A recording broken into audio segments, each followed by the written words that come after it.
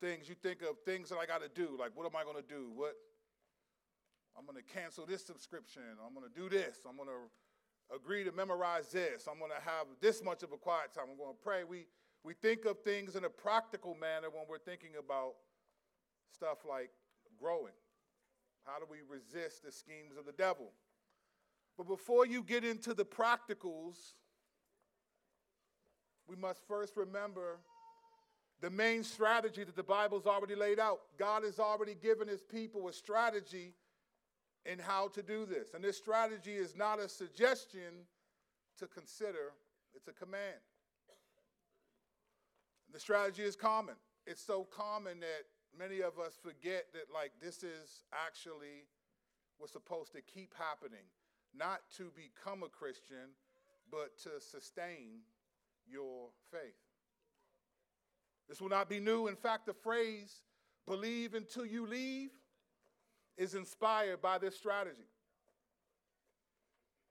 So let's first start with the strategy, which is a command of God, and then we'll get into what are the practicals, what's a practical way that we process this. You all are familiar with verses like Romans 12:2. It says this, and I quote,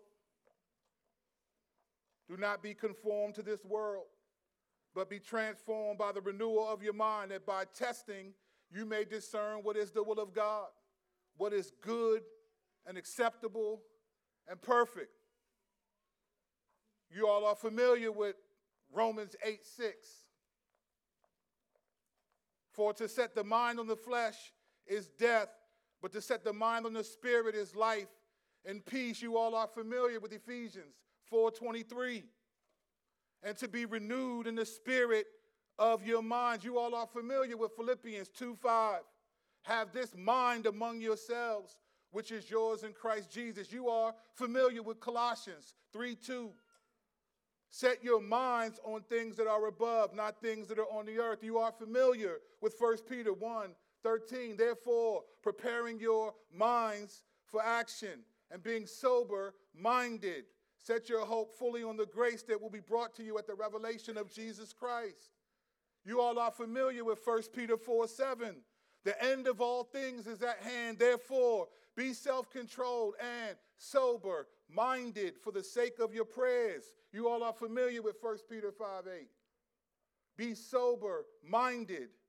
Be watchful. Your adversary, the devil, prowls around like a roaring lion, seeking someone to devour."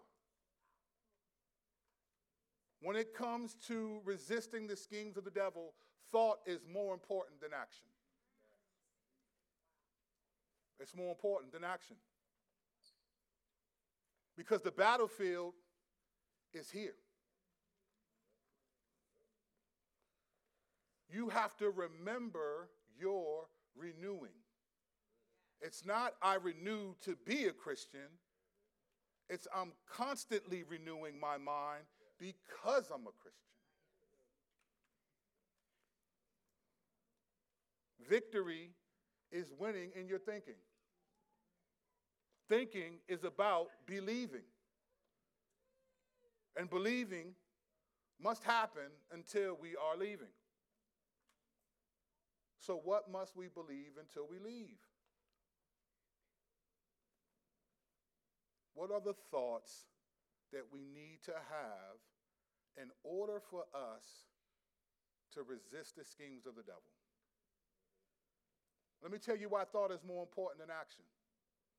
Because every strategy that you come up with, all right, I'm going to cancel I watch too much television, I stream too much, I'm going to take a break from social media, I'm going to cancel this. So all those decisions are all first thoughts that you think about, that you have to have confidence that you're going to do. You have any strategy you come up with for anything, you have to have thought about it and have confidence that you can execute it. Otherwise, and many of us actually don't, which is why I do it, start and not finish. We start stuff and stop because it just becomes, oh, we're going to do this. But we haven't really thought about the strategy to accomplish this. Every strategy must come. We fail at resisting the schemes of the devil Not because we don't have a desire, we don't want to. It's because we don't have confidence that we can resist, because we don't give a lot of thought to the strategy. We just want to do something. We want results immediately. Christianity and growth is not microwavable. It's not microwavable. It's a slow cook. Anybody who knows if you cook some meat real slow, over time, that thing will change your life when you taste it. I'm evidence of that.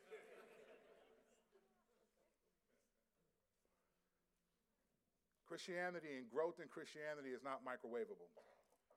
But this is what we want, right? We want to just be, and it's not because we want to be godly, we just don't want to struggle with certain things anymore. We're tired of the process. But if we're not confident in our thoughts, if we're not renewing our minds, if we're not sober-minded, the enemy's already won. Because we'll do a bunch of stuff and then won't finish it. We'll be committed for a couple days, a couple weeks, and burn out. The first strategy is the mind. It's to believe. So believe what is the question today? What do we need to believe?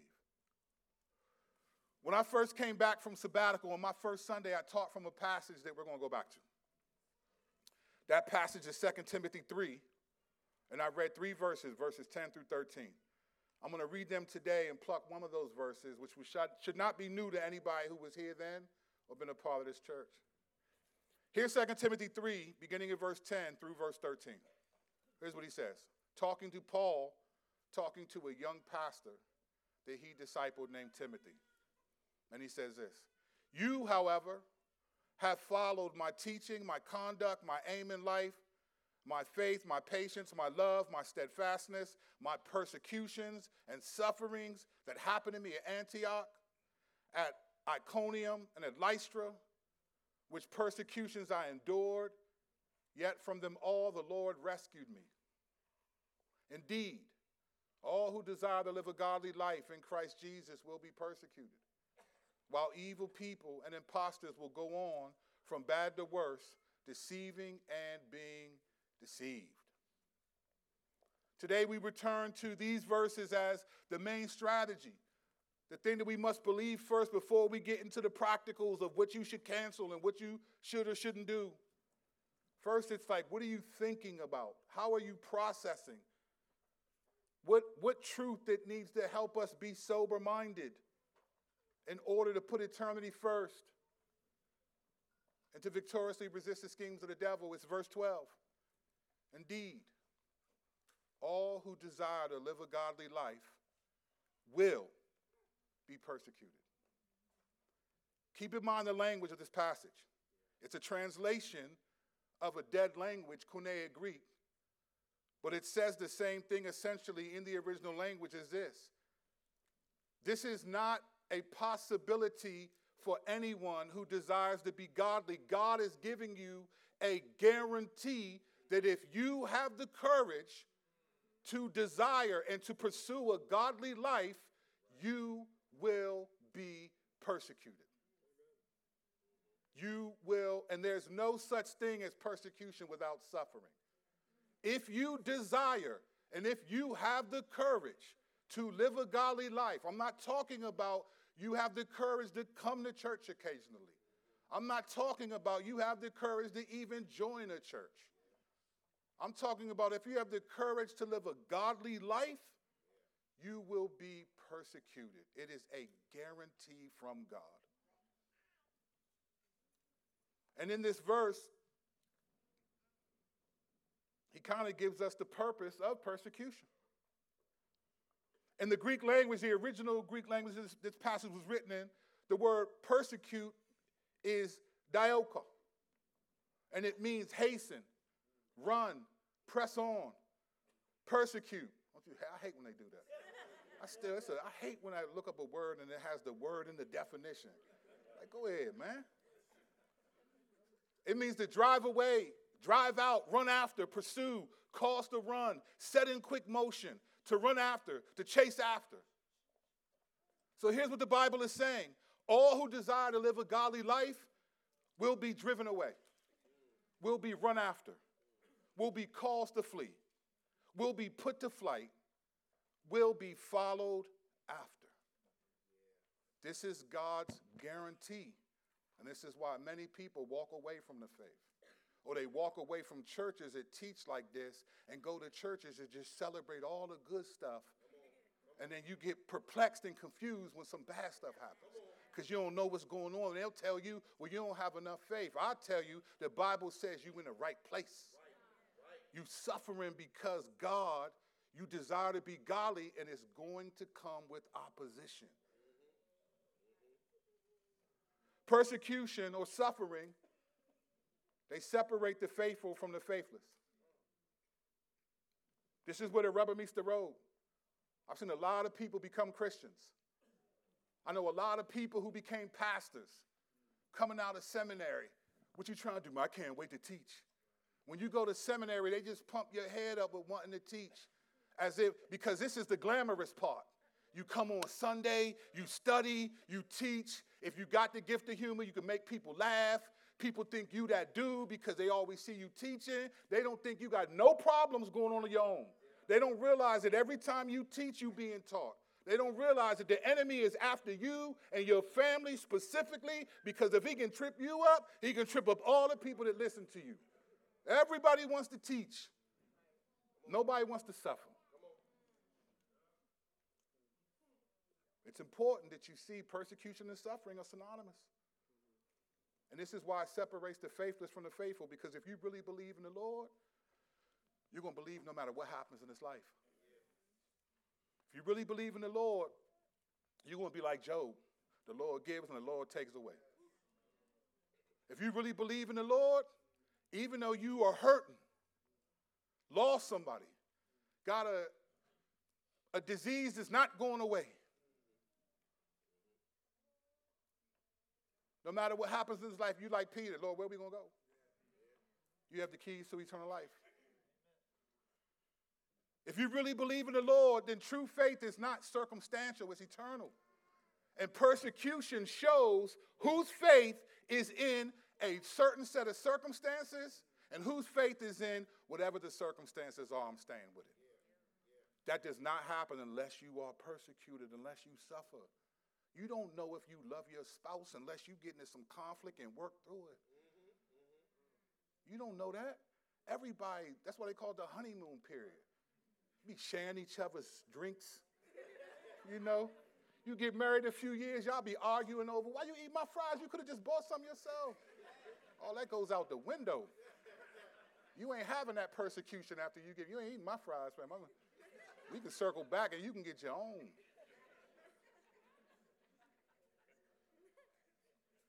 Persecution separates the faithful from the faithless because you either love God for who he is or love God for what he gives. And if it's for what he gives, then when he gives you persecution, now you don't understand. That doesn't make sense. Where's the blessing? Why, I've been walking with the Lord, and it's like, why is this happening? And all of a sudden, now God is not doing what he's supposed to do. And God is saying, nah, you're not learning what you're supposed to learn. Persecution, it separates the faithful from the faithless because for some, persecution is too high of a cost. It's too high. They walk away or stay perpetually immature. Some people don't want to go to hell, so they won't walk away, but they ain't growing either. They good with it. Because persecution, suffering, and the way we think about it, most of us, it's not biblical. We feel like it's something we have to tolerate. And God says, nah, this is a way that you are becoming more like me. This is a scheme of the devil that he's used against us for the longest time. Because when we hear verses like, indeed, all who desire to live a godly life in Christ Jesus will be persecuted, we're not encouraged by that. Nobody's encouraged by that. When's the last time you prayed that you would suffer and be persecuted? Anyone? Anyone? Good. If you lift your hand up, nobody in this church will ever ask you to pray for them again. So keep your hand down if you do. If you do that, don't come to me with, Pastor Curt, I got a word from the Lord. I don't want to hear that.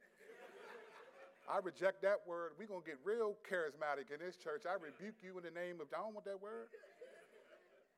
Nobody is praying for persecution. In fact, we're praying for less of it because we think the less we suffer, the more mature we'll be. And God says the more you suffer, the more like me you'll be. But that's not the scheme of the devil is like, man, you suffering. And this is not just for us. Paul went through this.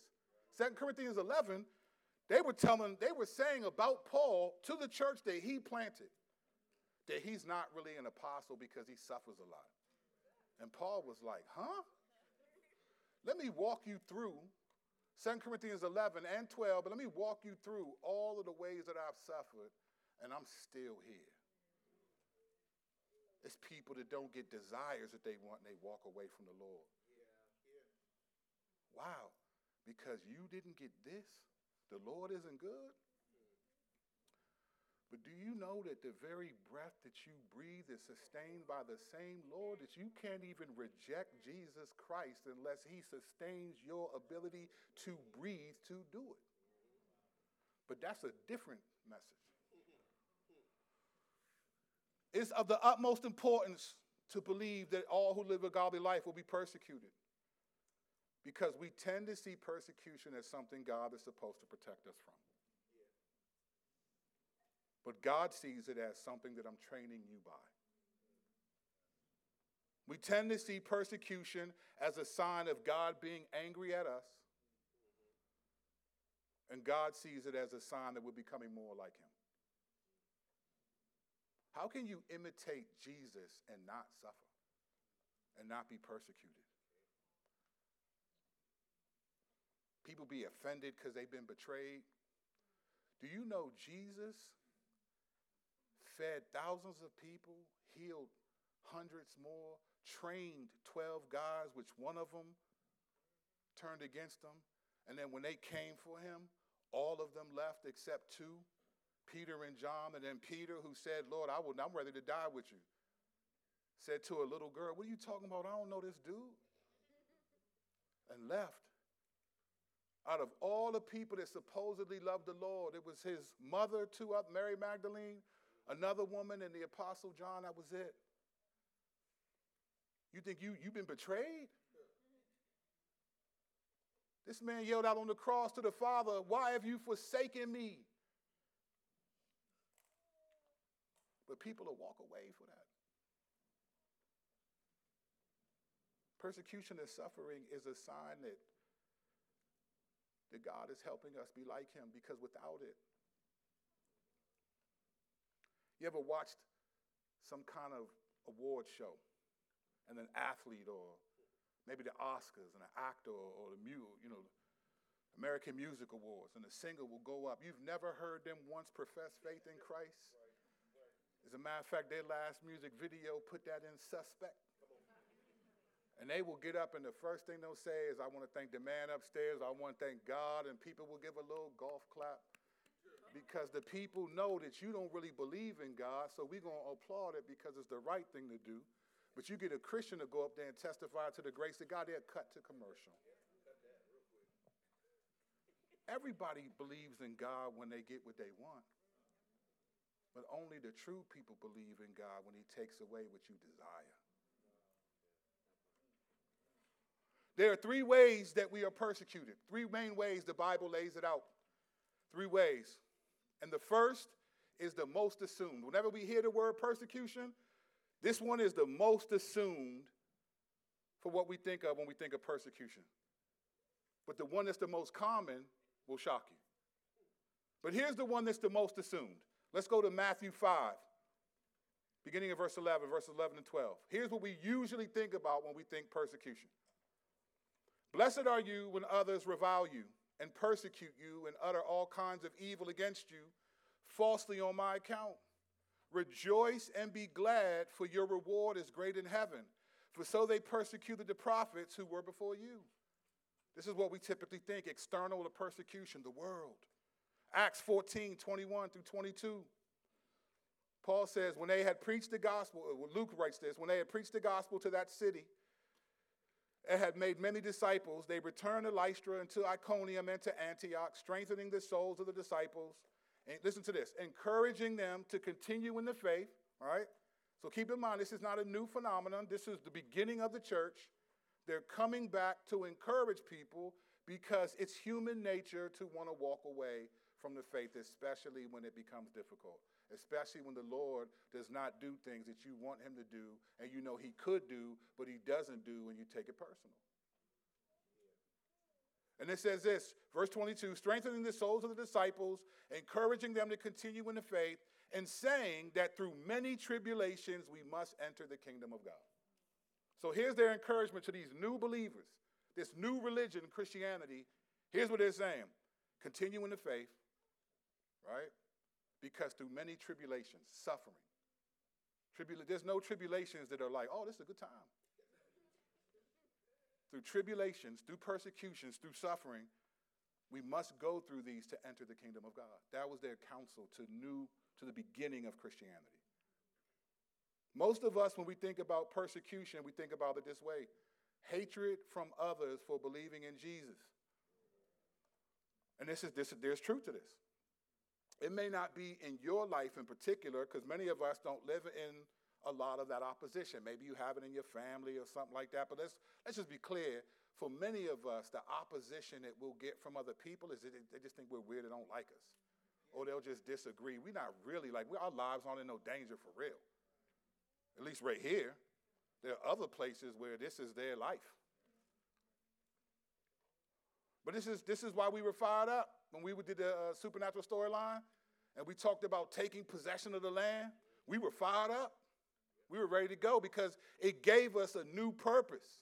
We understood we are in the new, like the Israelites of the old, going into enemy territory, taking possession of the land. But this time the land is not geographical. It's personal. It's people. We were fired up. The last two sermons from Mike in August, when I was on sabbatical, were a fantastic reminder to take possession of the land. He talked about wearing the shoes with the readiness of the gospel. He said that evangelism is spiritual warfare. I mean, look, Paul equates godliness with persecution and persecution with evangelism. So an aspect of living a godly life, which is to imitate Jesus, is to tell other people to believe in Jesus. And when you do that, people will persecute you.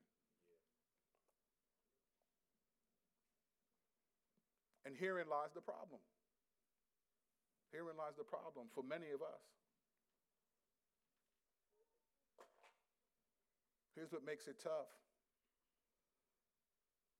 Because external persecution for many of us goes directly against us wanting to be liked and accepted. I don't want to not be accepted at my job. I don't want to not be liked in my community. I don't want to have my friends make fun of me. I remember when I really started to live for the Lord, I had come out of the hood. I was in there, drugs, guns, murder, all that with these dudes. Bellhaven, second gen. And I remembered I got locked up for a broad day shootout. I thought I was going to do 40 plus years. The judge had mercy on me. I did less than a few months. And I knew that was that judge, not that judge. And I said, man, I gotta do something different, man. I'm tired of this. I'm tired of pretending like we're all excited. This is like the life to live. This is what it means to be black, to be gangster. I'm tired of it. When I got locked up, I didn't meet anybody. I met this dude everybody was scared of was my man. Because we just gang recognized game. We used to play chess and talk. He was he was getting transferred to feds for multiple murders. And he wasn't in there proud like, yeah, this lit. Everybody in there, even if they committed the crime, was all trying to get out, trying to get their time back. And I was like, wow, I know all the people who celebrate this stuff be the rappers who ain't in here. But those of us who are in here, we like, man, we don't want to be in here. Yeah, my homie in the feds, but he want to be with you on stage. And when I came out, I was like, I need something real. I'm tired of this street life. I knew what it was from the beginning, but I would still participate in it. So a buddy of mine I went to high school with, he gave his life to the Lord in grad school and came back and said, man, we always knew we got to believe this. And so I was like, you know what, I'm in. I was like, I'm giving my life to the Lord. Started reading, praying, I was changing. Went back to the hood. And one day, this particular day, it was a lot of dudes there. We were what we call deep. Went into the apartment like we always went in. Everybody smoking weed. Got the Hennessy, everything is out. They pass it to me. They don't even think of nothing about it. They knew I was like trying to change. They don't care. They was just like, and I was like, nah, I'm good. And I thought they would keep going. But then my man Ho was like, they used to call me Intrigued. That was my rap name. They was like, Intrigued, what you doing? You ain't gonna hit that? I was like, nah, bro, I'm good. They was like, ho, Intrigued. You not gonna hit this? In front of everybody. And I was like, nah. And they was like, why you ain't gonna hit this? And they started chuckling. And I was like, because I believe in the Lord. And everybody busted out laughing. They busted out laughing. All of them. They couldn't believe it. And then my man turned on the beat and started freestyling, wanted to battle me in a rap battle. And I just freestyled about how I'm free in Christ. And they was just laughing. And when I left, I cried. I cried. And I realized, wow, these same dudes that we used to shoot guns with, sell crack with, make money with, now they laughing at me because I want to believe in Jesus. But I stood my ground. A couple years later, some of them was hitting me like, hey, Young, hey, I'm trying, how you follow the Lord, Young? Can I come with you to church? I married my man, Big B. Did his wedding. Street dude. Them all same dudes was there. Hey, you trying to strip club with us? I was like, for the bachelor party. But when you stand for righteousness, even the unrighteous will come to your defense. A couple of them dudes was like, hey, man, go ahead. He ain't go. Man, he a reverend now, man. He ain't going to no strip club, man. I was just like, man, come on, man. What? But I mean, it's just wild. I mean, people just wild. But it's a wild world. I mean, Marcus Jordan, Michael Jordan's son, is marrying Scottie Pippen, his ex-wife, and he wants Michael Jordan to be the best man at the wedding. That's a whole different sermon.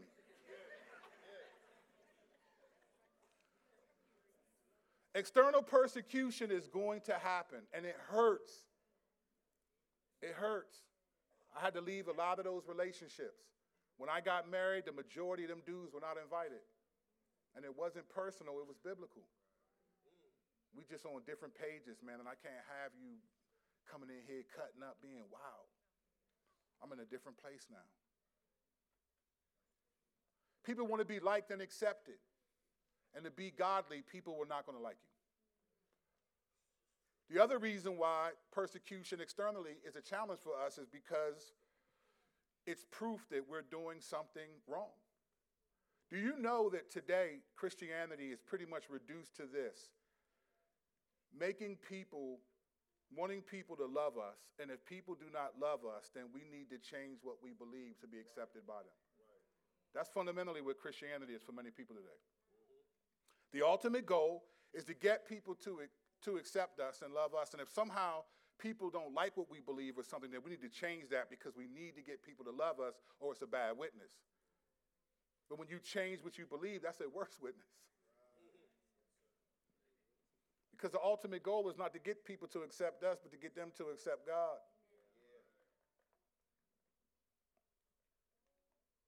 Indeed, all who desire to live a godly life will be persecuted. External persecution will come if you want to live a godly life. Because at some point, even if you are quiet, an introvert, you don't talk much, at some point, you're going to have to say something. Somebody's going to say something and think you agree with them and be like, well, hey, what do you think? And you're like, oh, here we go.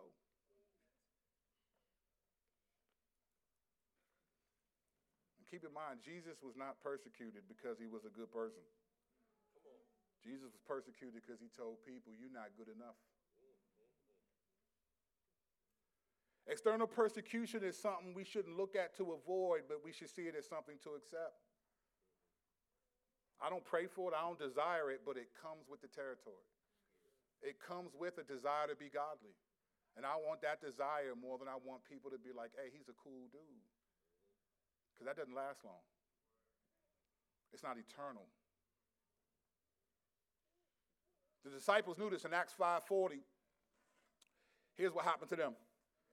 And it said that when they called, and this is verse 40 and 41, and when they had called the apostles, they beat them and charged them not to speak in the name of Jesus and let them go. Then they left the presence of the council, listen to this, rejoicing that they were counted worthy to suffer dishonor for the name.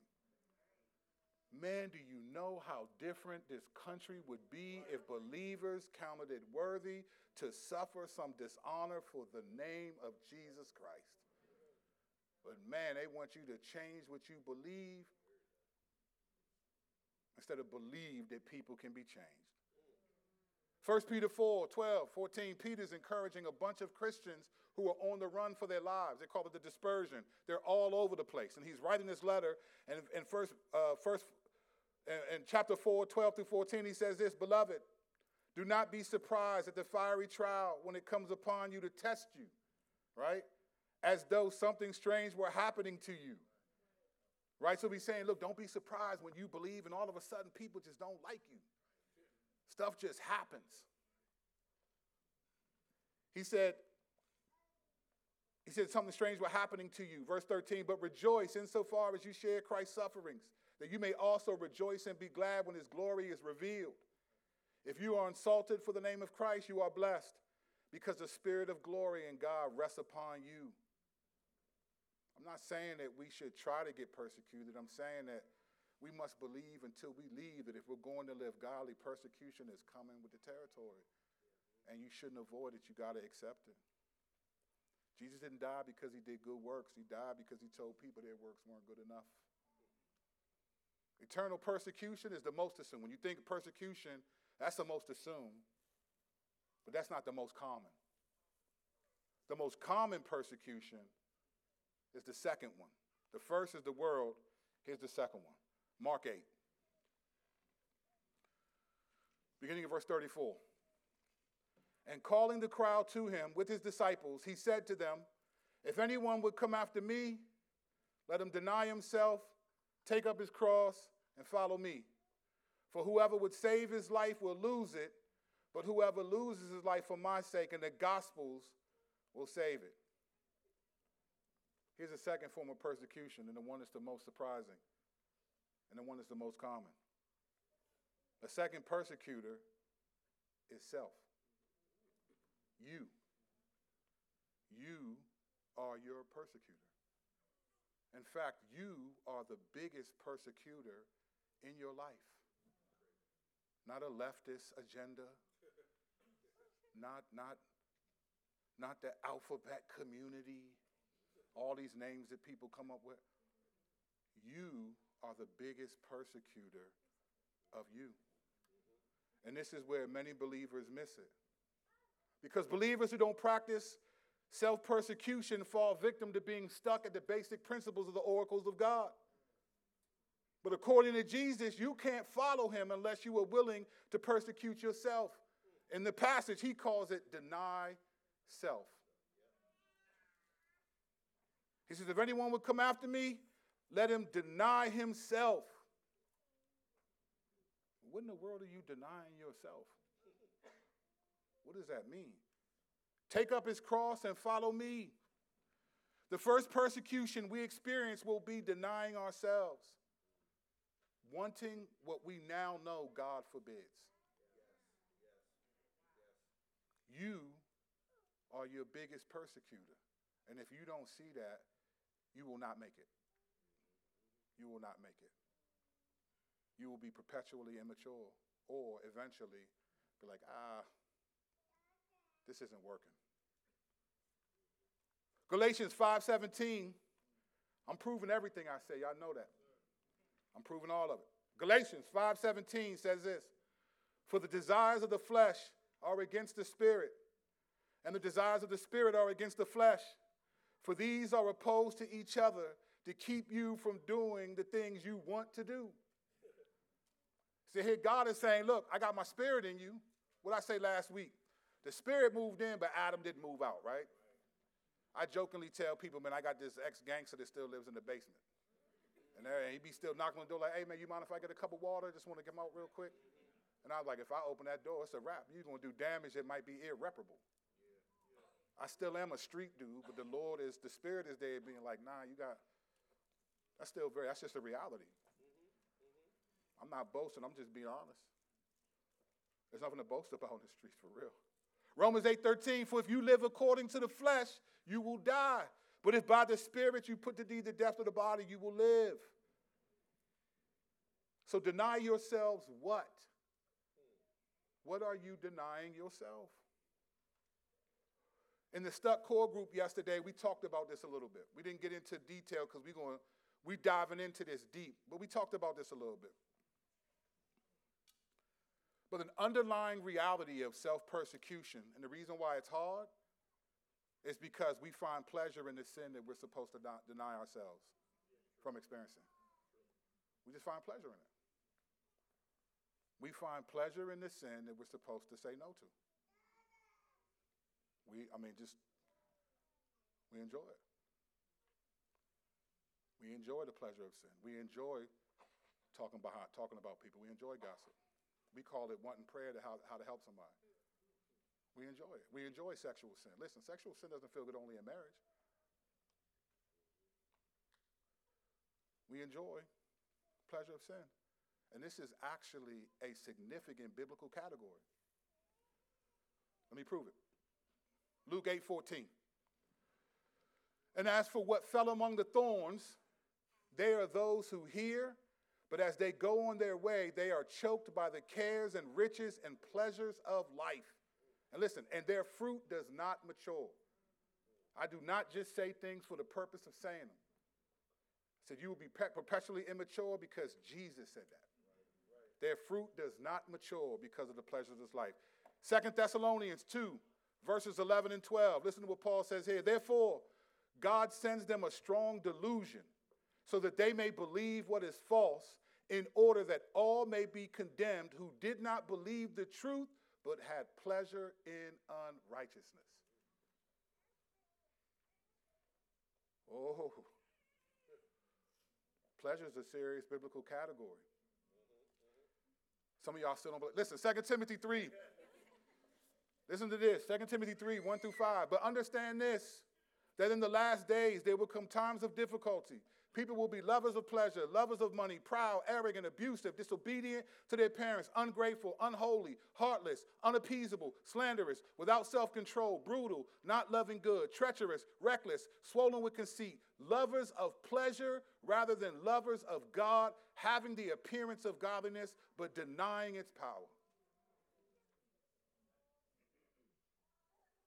Titus 3:3, he says this, for we ourselves were once foolish, disobedient, led astray, slaves to various passions and pleasures, passing our days in malice and envy, hated by others and hating one another. Reminds me of the hood. This is what we would call the street life. 2 Peter 2, 12 and 13. But these, like irrational animals, creatures of instinct, born to be caught and destroyed, blaspheming about matters which they are ignorant, will also be destroyed in their destruction.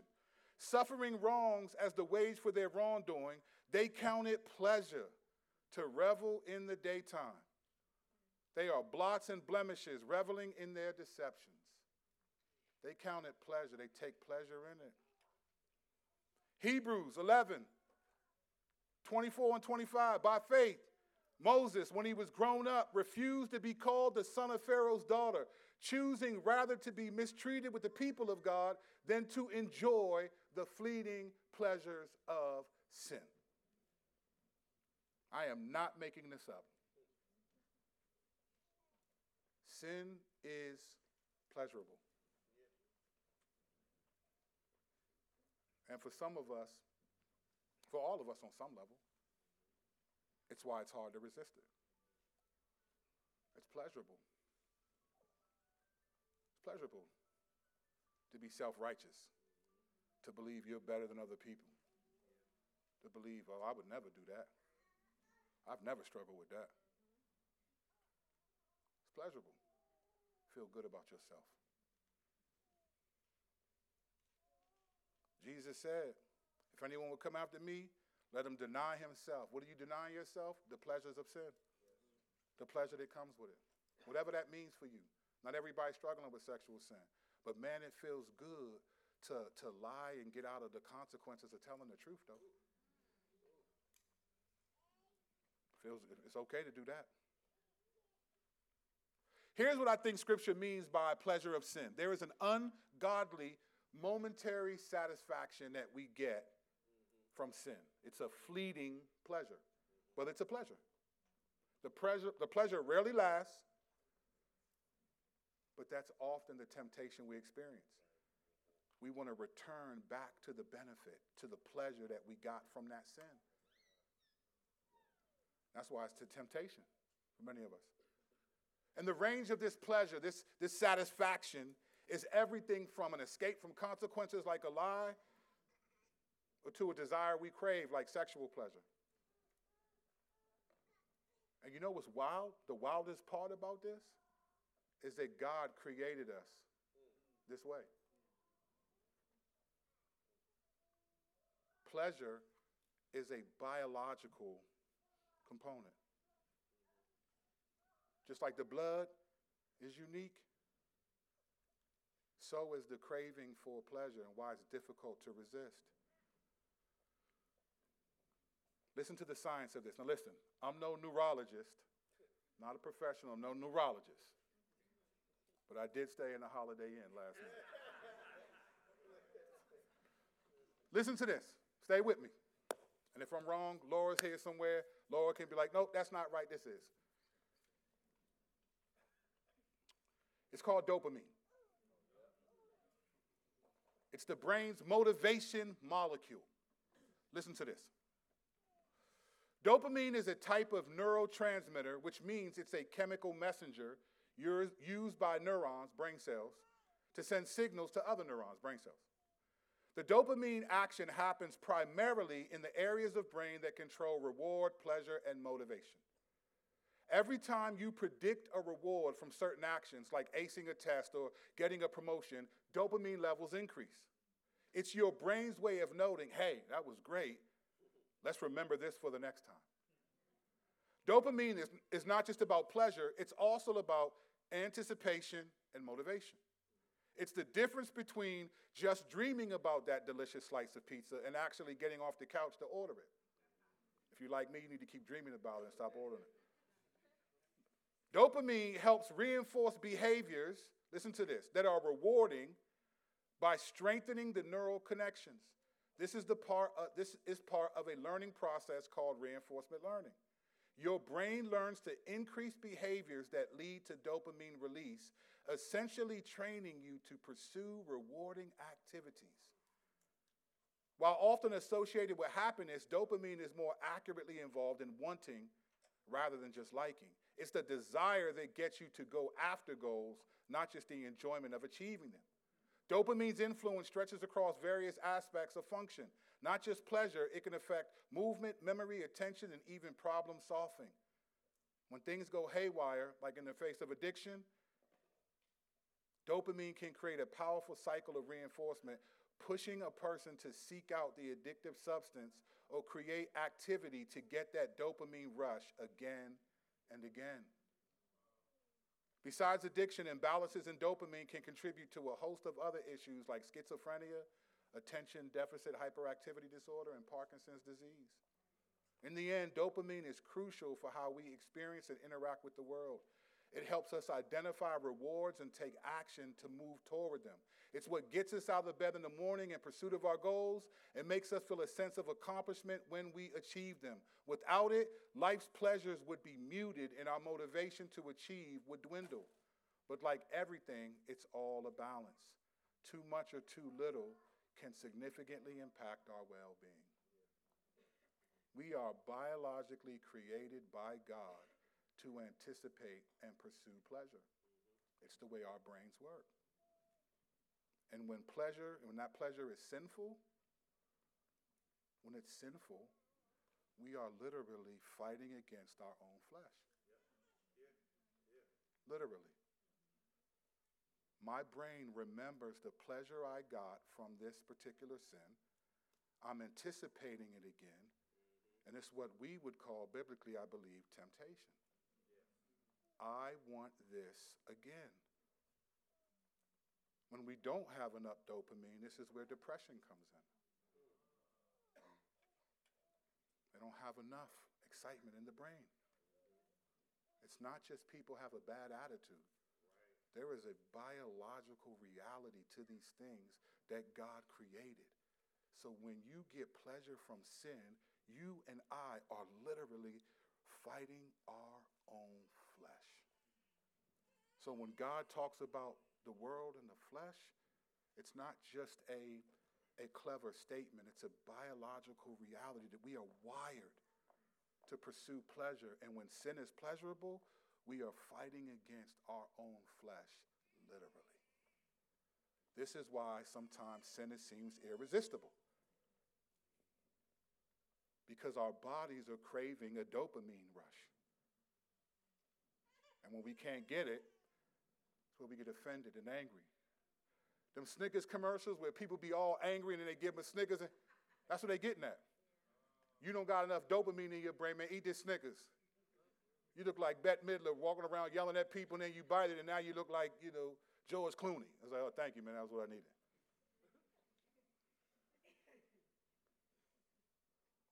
We get dopamine hits when we give in to sin.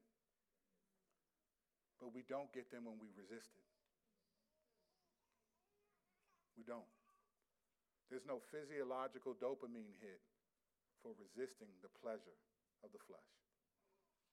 But by faith, we train ourselves in the Spirit to find pleasure biblically by resisting the pleasures of sin physically. By faith, we renew our minds to embrace a pleasure that we'll receive later for a pleasure our bodies crave now. This is why temptation feels irresistible. This is the battle. It's not just spiritual, it's physiological. The body craves pleasure, and sin, as Scripture lays out, is pleasurable. We are biologically created. And this is part of it. So when he says, if anyone will come after me, let him deny himself and take up his cross and follow me. Sinful pleasure and giving into it is the failure to deny self and the equivalent of trying to save your life instead of lose it. And this is why it's so tough. This is why it's tough. This is why Jesus is our example. Scripture says this in Hebrews 2:18. This is, if you were in Warren's Hebrews group, y'all talked about this in your group. Me and Warren were talking about this last week or the week before last. Just blown away. I've seen this verse a lot of time, but for some reason it just hit me a couple weeks ago. Hebrews 2, verse 18. It says, for because he himself has suffered when tempted, he is able to help those who are being tempted. And I just paused for a second and thought, man, Lord, you suffered when tempted. Like it wasn't just like, because when you read the stories, and because Jesus is God, you just think he's just like, turn these stones to bread. Pew, pew. Nope. Like it's just nothing. Like he just was like, yeah. Like on some pure, you know how you watch I watched this Jedi joint called Ahsoka on Disney Plus, and these people be having all types of shotguns shot at them, and just with one sword, they be like, pew, pew, pew, pew, bouncing them all off. You can't even touch them no matter what. And sometimes we think Jesus was like that. He was just like, yeah, nah, man. Not today, Satan.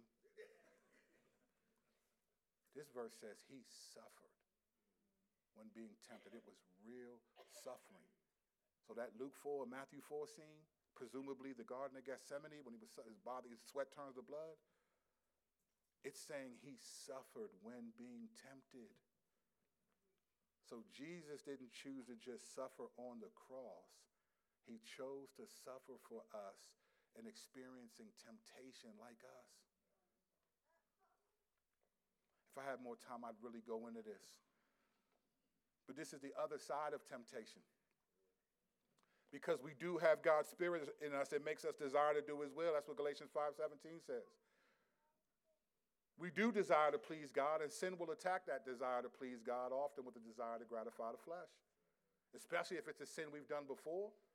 I mean, everybody has a crazy thought. It's just like, man, I don't even know why you.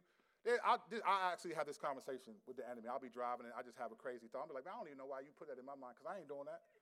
I don't even got a temptation to do that. It's like, what in the world is that? I think sometimes they just do stuff and be like, let's see what they do. They put a wild thought in your head, and you do, and they be like, man.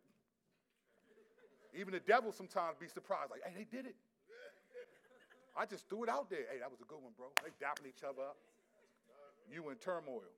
But most things, it's like, man, I don't even got no desire to do that. I don't even know why you put that in my head. I'm not even worried about that. But then there are times where I've experienced the pleasure of some sins, coupled with I want to honor God and resisting those things. And so the enemy just says, hey, look, man, you've been doing good. The church is doing well, bro. Like, you've been faithful to do that. You deserve a break. The sin you resisting, you've already proven that you don't got to do it. Just give in one time, enjoy yourself, keep it moving. It's not that serious. God forgives you. Grace is amazing. It doesn't sound like that conversation, but that's just how it plays out. And then we just think, you know what? Yeah, I do deserve a little cheat day. And we get God. Temptation is the most common form of suffering or persecution that we will experience. And you and I, we are our biggest persecutors. If you do not believe that, you are going to get punched all over the place by everything that happens.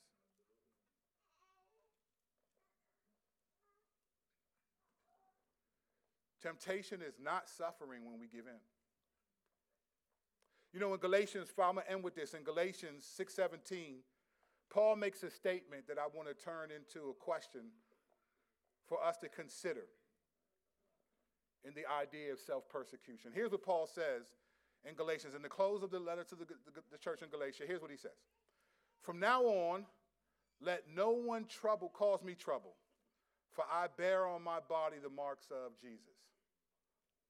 William Barclay, in his commentary, he's a good theologian, I like his commentary in this series.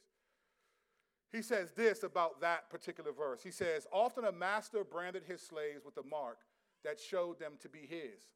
Most probably what Paul means is that the scars of the things he has suffered for Christ are the brands which show him to be Christ's slaves. In the end, it is not his apostolic authority that he uses as a basis of appeal. It is the wounds he sustained for Christ's sake. Like Mr. Valiant for Truth in John Bunyan's The Pilgrim's Process, Paul says, my marks and scars I carry with me to be my witness to him who now will be my rewarder. He says, I bear in my body the marks of Christ. So I pose this as a question to you.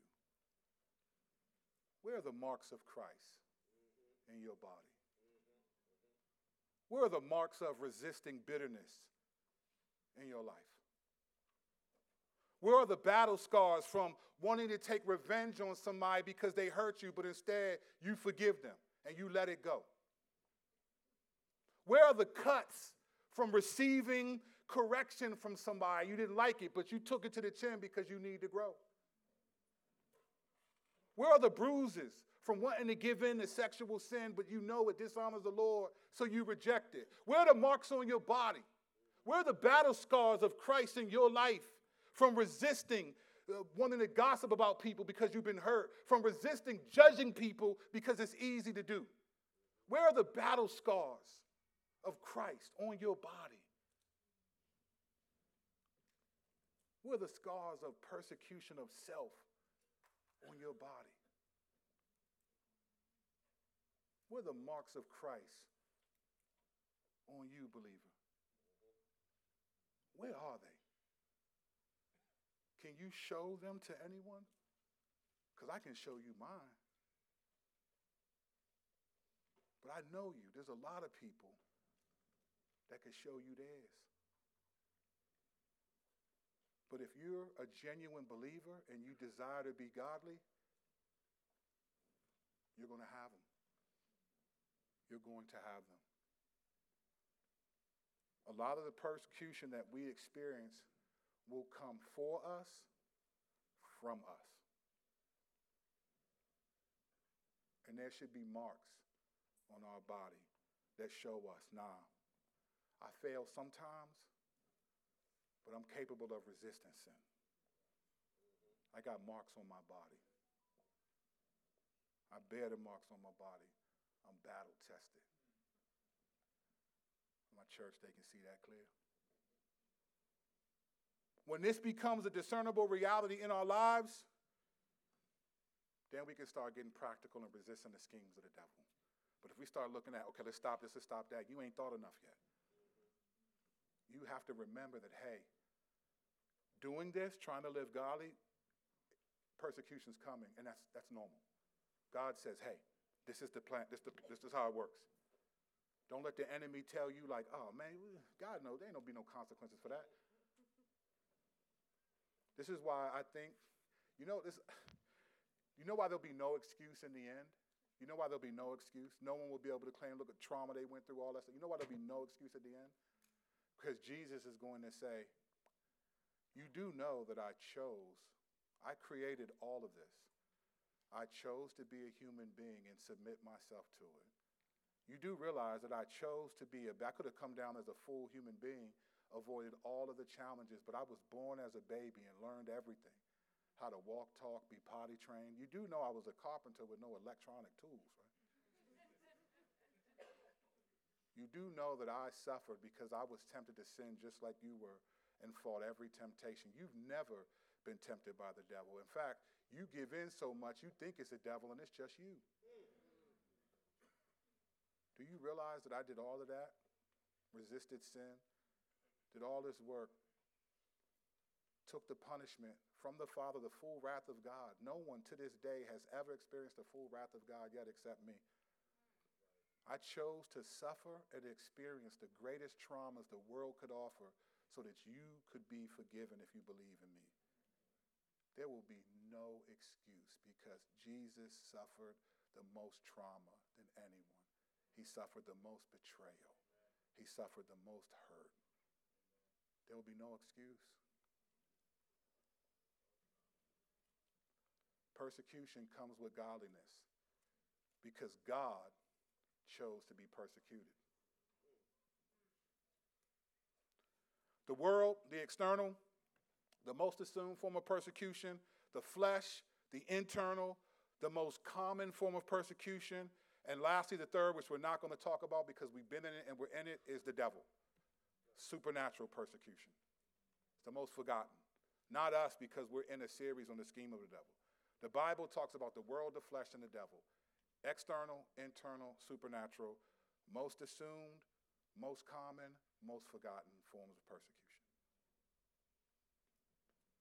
If you desire to live a godly life, and many of it people in this room do, I don't question a lot of the desire to live a godly life in this room. I think there's a lot of people that do, and I'm proud to be in a church among people who love that. There are many people in this room who I think desire to live a godly life. My concern is not that. My concern is that you don't remember that persecution comes with it and that you get easily burned out, confused, dismayed, or you just withdraw in self-protection. Jesus was the only one who chose his suffering. We don't get to choose our suffering. We just choose to suffer. And denying ourselves is a major part of it. And if you're unwilling to do that, then a lot of other things just make sense to me. In our church, part of what we want people to do to deny themselves is simple. Come to church on Sunday. Serve in the church. Love one another, increase in the knowledge of God, connect with our community, serve, give, be grown and on. We want you to go to one midweek meeting and fellowship with other people. We don't ask a lot. God asks for much more. These are things to help us grow in godliness. These aren't just structures to just do something. They're very specific. You know, Metamorphosis got started by Mike because he's had a desire to serve in the community. But we also felt like if our church wasn't in a place where that was a strong suit, and I would say we're still in process. So Mike started it on his own, took it upon himself. It used to be called SALT back in the day. First nonprofit, wanting to serve the community. Then it turned into Metamorphosis. But it didn't start there. You know what it started with? Homework clubs. In 2 neighborhoods, Auburn Manor.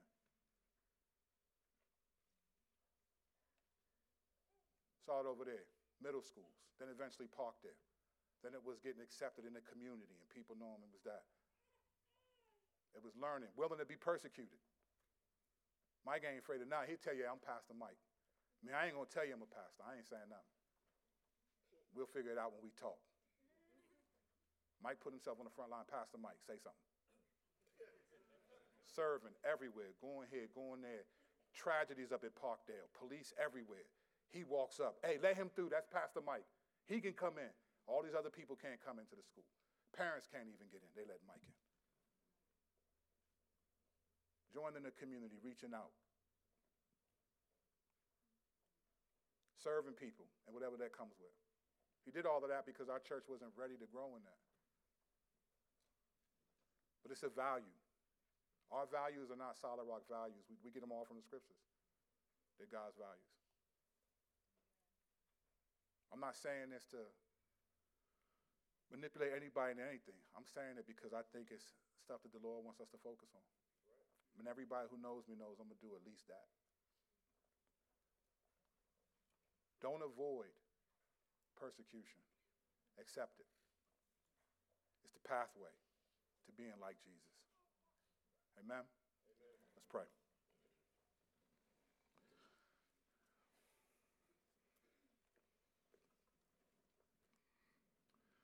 Father, we've looked at a lot of things today. We saw the reality, the strategy of renewing our minds. We didn't even hit the word thoughts.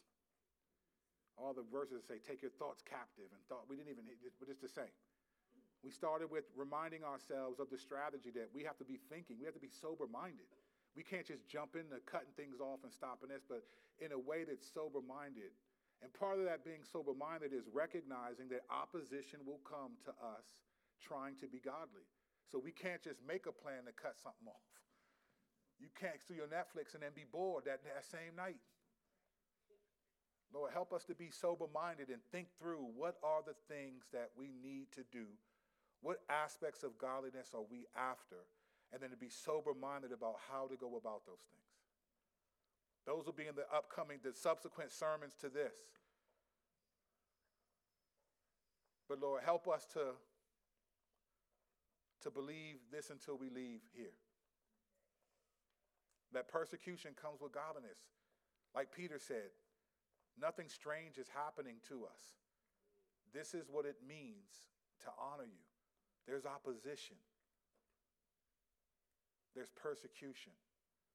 But the majority of it will be ourselves. The way you created us and the pleasure centers in the brain, the dopamine, all the different amino acids and all the things that you've put in our brain cells, neurons, and all these things that light up when we experience pleasure. They become the means to resist the pleasure when it's sinful. So increase our love for you. Let us remember that it's okay. We're going to be persecuted. We're going to suffer to be godly.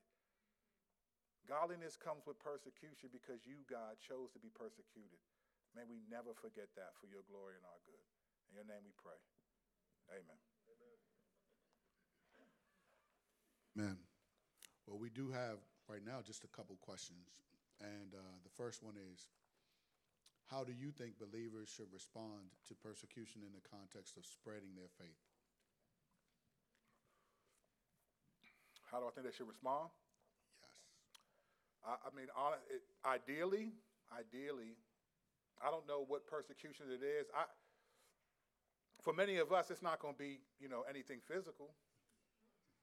It's not going to be that. It might just